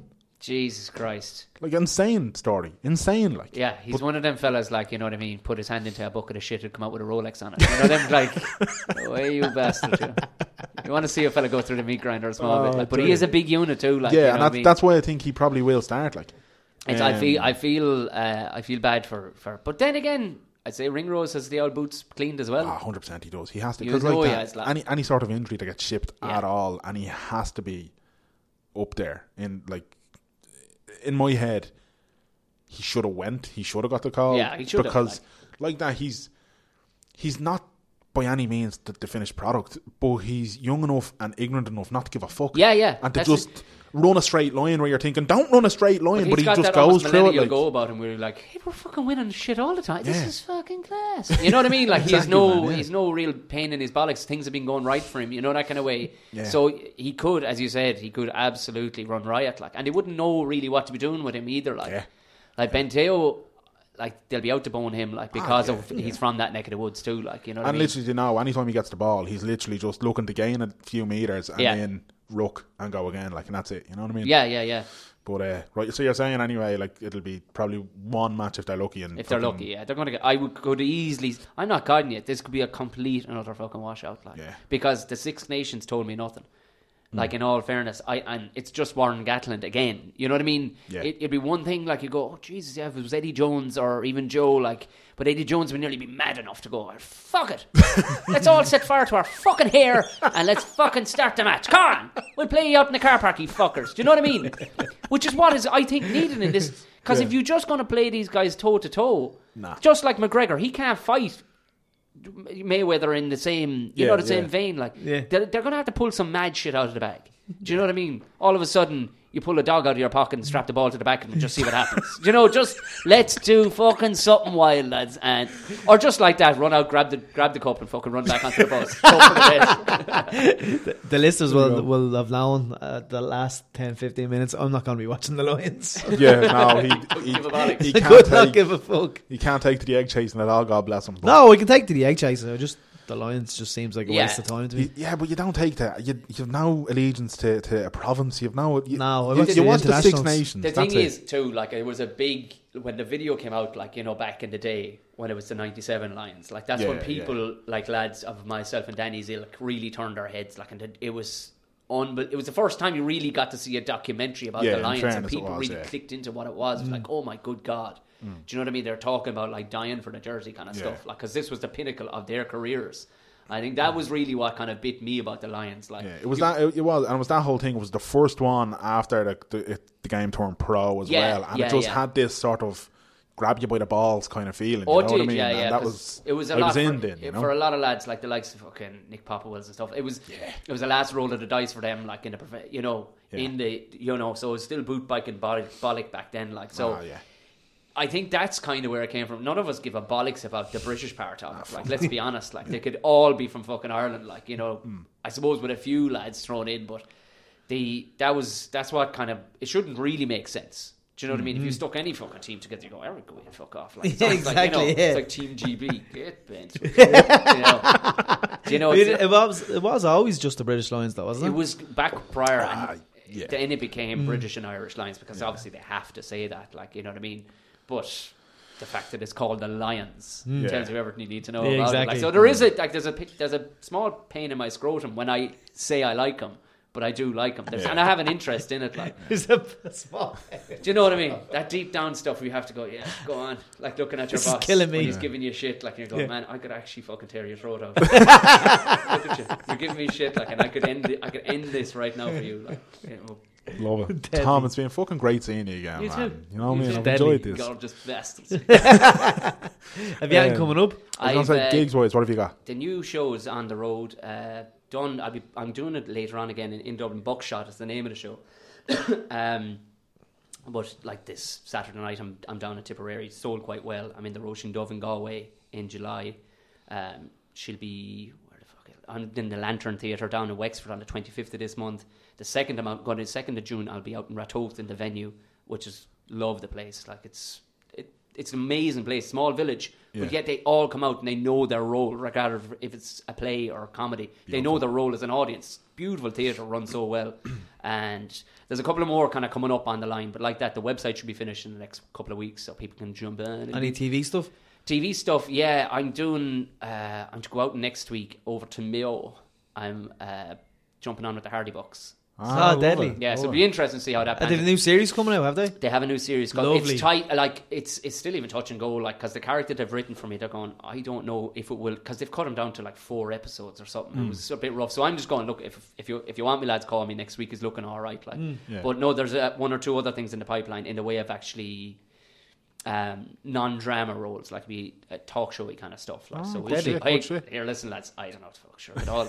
Like, quite literally, until I see the thing on telly, I won't get in any way excited, like, because I've had it to go, oh no, that was great, Tom, absolutely, check clear and everything, and then like 3 months later when they do it, oh no, we decided to shelve that.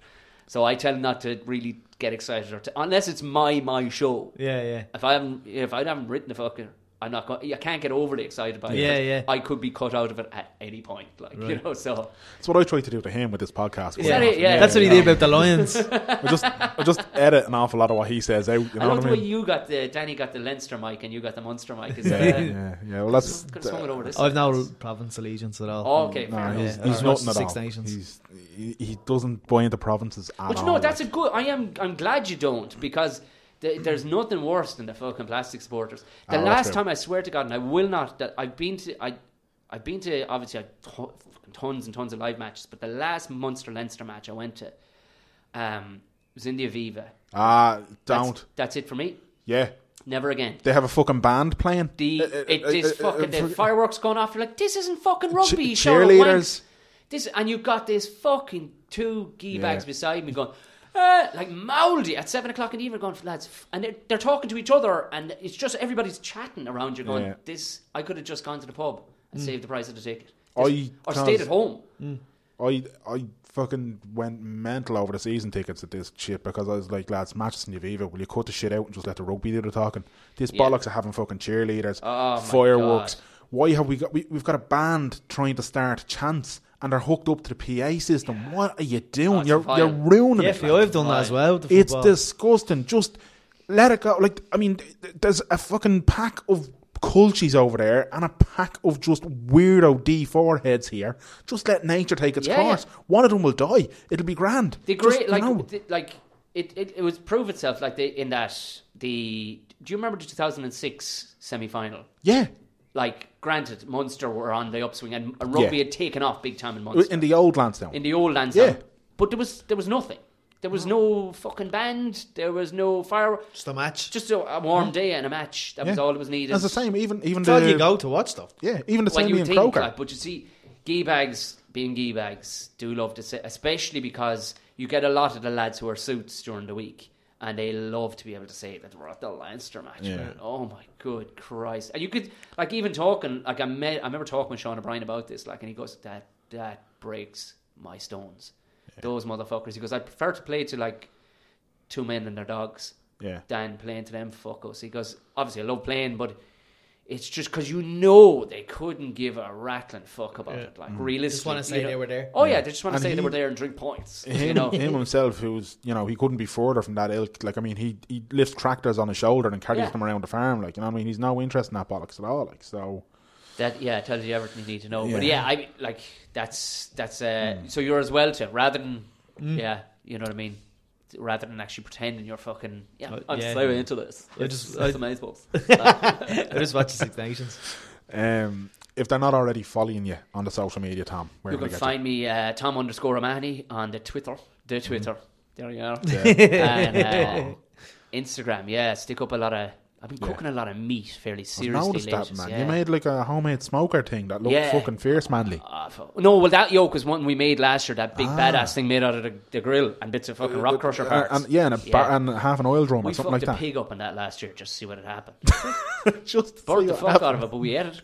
I've got nice bit of crackling. It was, but it was a mad idea. It'd be good for just grilling the bollocks out of something that was able to be grilled like fucking big thick rashers or something. You know what I mean? Yeah. But it was just like, it's down at the uncle's place. Like, but we just had a party this weekend down at his place for his 60th, and every year they throw this party, and this was this year's reason for it. It's called the Wild Party, and everything, like the marquees, the whole fucking lot, proper parking around the farmhouse and everything, and everything on the menu has been shot.